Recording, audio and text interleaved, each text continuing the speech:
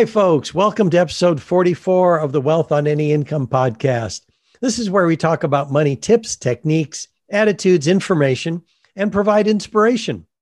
In past episodes, we spoke about how to build an income and expense report, how to measure the level of pleasure based on where you're spending your money, how to track your money in 5 to 10 seconds, what to look for in a net worth statement to see how close you are to complete financial choice.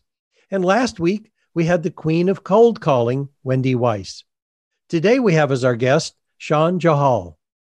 Sean co-founded DALS Lighting, which is an LED lighting business, in 2009. He implemented the Scale Up Growth System, and that led to the company to triple its revenues well into the 8 figures. Sean went on to found Elevation, a business growth and coaching and consulting firm working with entrepreneurs and their teams to help accelerate their growth while helping them find personal balance and happiness. And he's a certified Scaling Up Growth Systems coach. And Sean, first, welcome to the podcast. Thanks for having me, Randy. I really appreciate it. You're welcome. And the first question is, out of your work in scaling the lighting company, is that what led you to becoming a Scaling Up Growth Systems coach?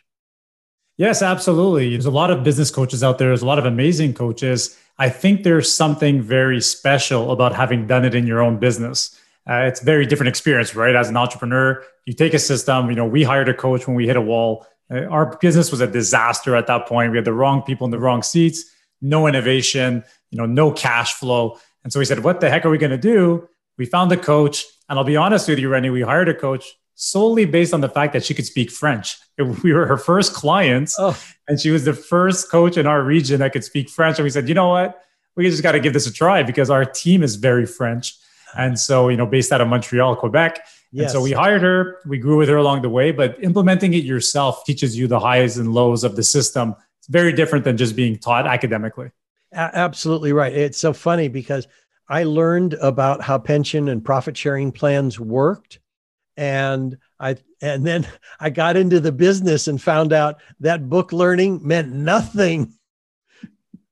So yeah, I totally agree with you. You can read all you want, and you can get on the Harvard Business Review and read the Scaling Up book, which is amazing. But until you've tried it and seen what really works well and lived it in a real world experience, it's not the same. No, it makes all the difference in the world. So, I got a good idea of what you do based on what we've just talked about. But why? Besides that you have the ability to do it because you put it into your own business, why are you helping other entrepreneurs? There's a couple of different reasons behind it. I have this LED lighting business. It's a really wonderful business. I have this amazing business partner. It's going incredibly well. At the same time, we had taken it to a certain level. I felt like the business was running on its own with my partner, with a couple of VPs. The team is really strong there. And I've always had a real passion for helping other companies, other entrepreneurs do this. And I was seeing so many of them struggling. I spent about, a couple of years volunteering my time throughout the Entrepreneurs Organization, helping businesses just on my own time, try to scale and grow. And I could see that the need is there. There's really not one company in the world that couldn't use strategic planning and some type of a scaling up methodology. So, I really felt that taking my passion there, and I also do a lot of leadership speaking and conferences at the same time, why not follow my passion? I'm young, got a lot of years ahead of me, and I know what I'm doing. So just took the leap. That makes perfect sense. We ought to be doing what we're passionate about. As you probably know, I donate 100% of the profits from the work I do to charity. Incredible. Because I learned what it takes to create wealth. And if the objective is to become philanthropic, I need to lead by example. And more importantly, it was a passion. Is there a particular charity that you support? And I am the chairman of a charity. So our charity is called Champions for Life. And what we do in that charity is we help children learn about physical literacy. We really realize that underprivileged children to the ages of 5 and 8 often don't understand how to move actively. They don't have the same opportunities as children in better environments. And so our goal is to go to all the schools. We're mostly based in Canada, and going to the thousands of schools across the country and putting in an after-school program that's completely, subsidized by us and the government, and helping these children get way more active along the way.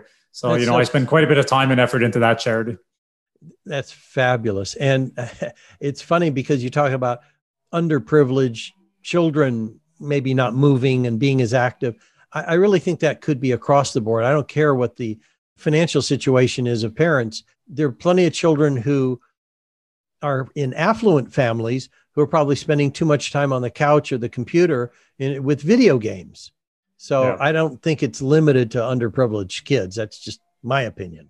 I agree with you. And it's not just limited to that age group. You know, my kids are 15 and 12, and I see it all the time. I feel like they're not active enough and they're spending way too much time on their electronics. So I have to encourage them.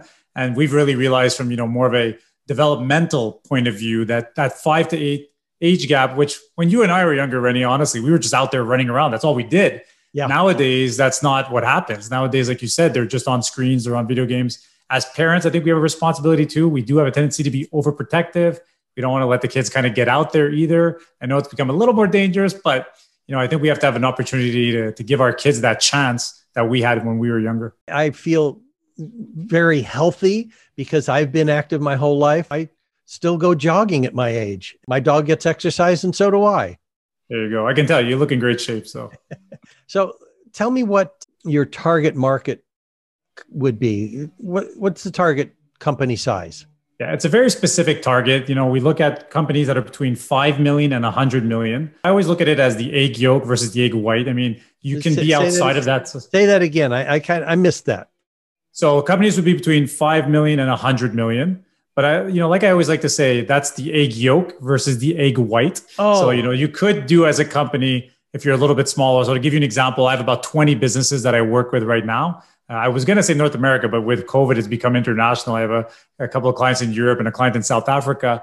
But at this point, what I'm realizing is that there are some companies that are smaller, maybe more in the $1 million range, that are on such a fast growth trajectory that they can afford to make the investment and jump into it. But typically, what's really key is that the company needs to have a strategic team. It's very difficult to implement the scaling up methodology if you're just a one-woman show or a one-man show.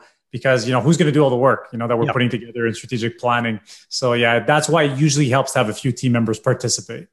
Got it. And I hadn't heard the egg yolk versus the egg white analogy before. So that's why I needed you to repeat. Sorry, yeah, that could be a little confusing. And you know what? I think we use that a lot in our French community. There's a way we talk about the eggs. And I don't know if that's a cultural thing, but I like to look at it that way. You have your core business. And those are really the core people you're going to work with. But there will always be some, business on the outside that you'll end up still taking on if it makes sense. Got it. Oh, well, like I said, first time I've heard about that. And I've been around the block a few times. There you go. So, I mean, you've done well, and I remember you saying the struggles the business was having before you hired a coach, but what would you say was your biggest failure, whether it was personal or business? Biggest failure, there's many, but I come from a family business that went through a massive bankruptcy. I was part of a business that had explosive growth. My in-laws, my father-in-law took this company public with my mother-in-law, my brother-in-law, and they took a bankrupt company. They put on the TSX stock exchange in Toronto, and they were able to grow the business from 0 to 50 million. I joined that business when they were at about 15 million. I was the national sales manager. I was in charge of most of the sales, but I wasn't, part of the strategic team. And explosive growth up until 2006. There was a company that was bought in the US that shouldn't have been bought. And then most of us will know about the recession that started in 2007, 2008. The combination of buying a really bad company that was too large, combined with the recession, those two things made the company collapse. Within 1 year, 50 million to nothing, literally. It was a disastrous moment, spectacular crash. But, like a phoenix that rises from the ashes, my brother-in-law and I had the chance to buy 3 companies, 3 of the divisions. Really, we bought the assets and inventory and brought back the staff. We weren't really buying the brands. Yes. And, it was such a mess that we were the only people that could really revive it.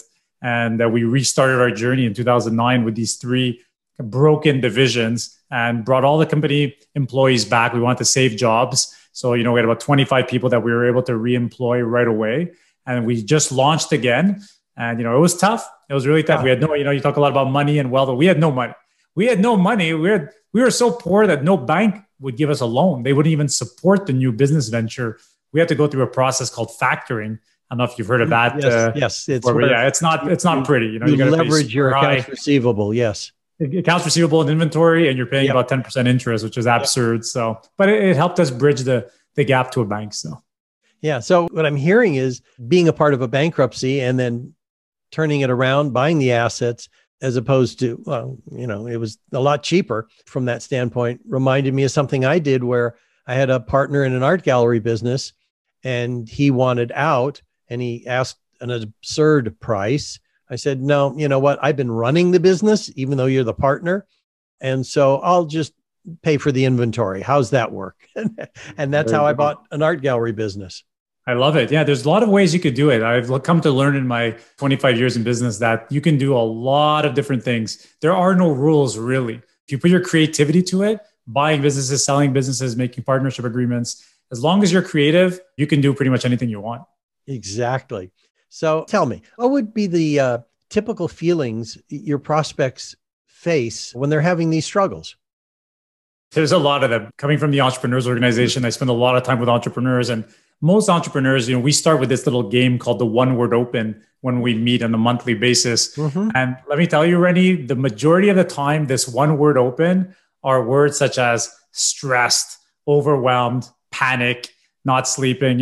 It's all these negative words. So I've really come to notice that entrepreneurs in general carry a lot of stress and weight on their backs. And so when I meet companies, typically they've hit a wall. The wall is for many different reasons. Either their cash flow is a disaster, they don't have any more money in the bank, or people are causing all kinds of problems. The culture is suffering. Sometimes it's execution. They're not able to ship the products or services that they want to ship. It's very unique to every different kind of business.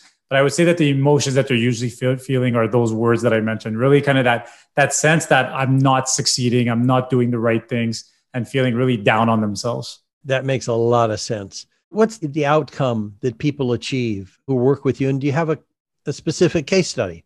I mean, besides your own businesses? Yeah, of course. No, the case studies are key in all of this, right? So the way we look at it, and I truly believe this, and it's going to sound like a big number, okay, Rennie, but this is what I go in, and this is my goal, because I go in as a partner. I explain to my clients, I'm not a coach, I'm not a moderator, I'm not a consultant. I'm your business partner in this journey that we're going to go into and do this together to get you success. Our goal ultimately is to 10x the business valuation. Mm-hmm. So if the business today is worth $2 million, when we leave and our work is done together in the next couple of years, it needs to be worth 20. Like that's absolutely what we're aiming for and what we're going to do. I want that to happen in our business. It happened in our business. And, that's what our goal is for you. Another wonderful case study that we have from very recent is this beautiful company called the Dialogue Health, one of the leading telemedicine companies in Canada. They just IPO'd about a month ago. Oh, wonderful, wonderful success story, explosive growth. Following the methodology. So they have a great team. They're a really beautiful company. I suggest all your listeners check it out. They're a very, very fast moving, fast growing company right now. So they have quite the story.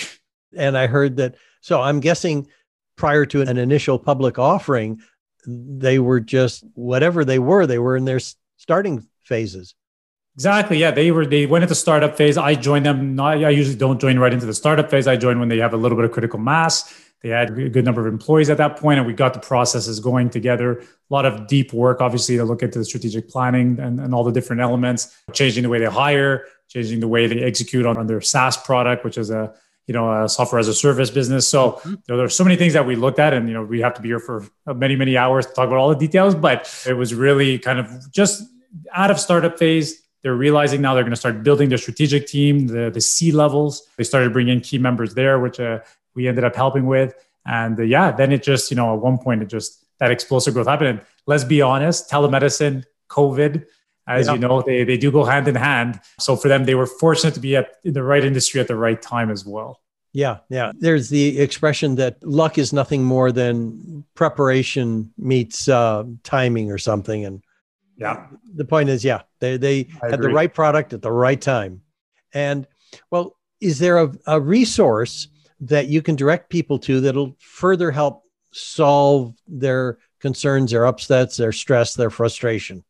Absolutely. I'd highly recommend looking into 2 books. The first one would be the Scaling Up book. Just even if you don't want to do the methodology, read the book. You can kind of see my little background here, the little purple books. That's what it looks like. Yeah. Scaling Up by Vern Harnish. Really well written, easy easy to read. You go through it. Parts of it could be overwhelming, of course, because, they really handle the big four pillars that we always talk about in scaling up, which are people, execution, strategy, and cash, obviously. Mm-hmm. But I think that's one really, really good book that people could look at and get a lot of learning from. And not to do too much of a self-plug, but it will be. But I launched my book last week called The Happy Leader. And I would say this is more of a book that if you want to learn about how to manage your stress and kind of get on that path to happiness today, as opposed to in the future, which most people do, right? Most people I speak to say, I'll be happy when something happens, this event's going to happen, this moment's going to come. I like to bring it back to the present moment. What are you going to do to be happy today? You probably go through that book and learn a couple of things from the 4 laws of happiness that I talk about in there. Terrific. Well, I'm going to put your website, which is Sean Johal, in the show notes so people can follow up with you that way. Would that be a good idea? Yeah, absolutely. Okay. So my comment is, if you've got a business that operates between $5 and $100 million a year, and you're feeling frustration or upset or overwhelm or stress, Sean is someone that you want to have a conversation with. It's funny, Rennie, there's like 3 levels I always find when you're going into this kind of strategic planning. Either you've hit a wall and things are just going really badly, or things are status quo. It's okay. Mm-hmm. You're not in a bad place, but you're also stagnant. There's just nothing happening. And then you have the third phase, which is really companies they know the growth is coming and they don't know how to handle it. It's kind of like if you're in any one of those 3 pockets, probably worth having a conversation. Terrific. Thank you, Sean. And is there anything that I should have asked you that I didn't ask? Well, I will say that for those that aren't aware, that my Indian name, which actually Sean is my second name, my Indian name is actually Sukhraj. And that actually means in Punjabi, the happy leader. And that's why I named the book that way. That's where it comes from. How fascinating. All right. Thank you, Sean, for being on the show. And to my listeners, thank you for tuning in. You can listen to the Wealth on Any Income podcast on your favorite platform, and please rate, review, and subscribe. If you'd like to know how books, movies, and society programs you to be poor and what the cure is, then log on to wealthonanyincome.com/TEDx. You'll hear my TEDx talk and can request a free 27-page roadmap to complete financial choice and receive a weekly email with tips, techniques, or inspiration around your business or money. Again, that's wealthonanyincome.com/TEDx. Until next week, be prosperous. Bye-bye for now.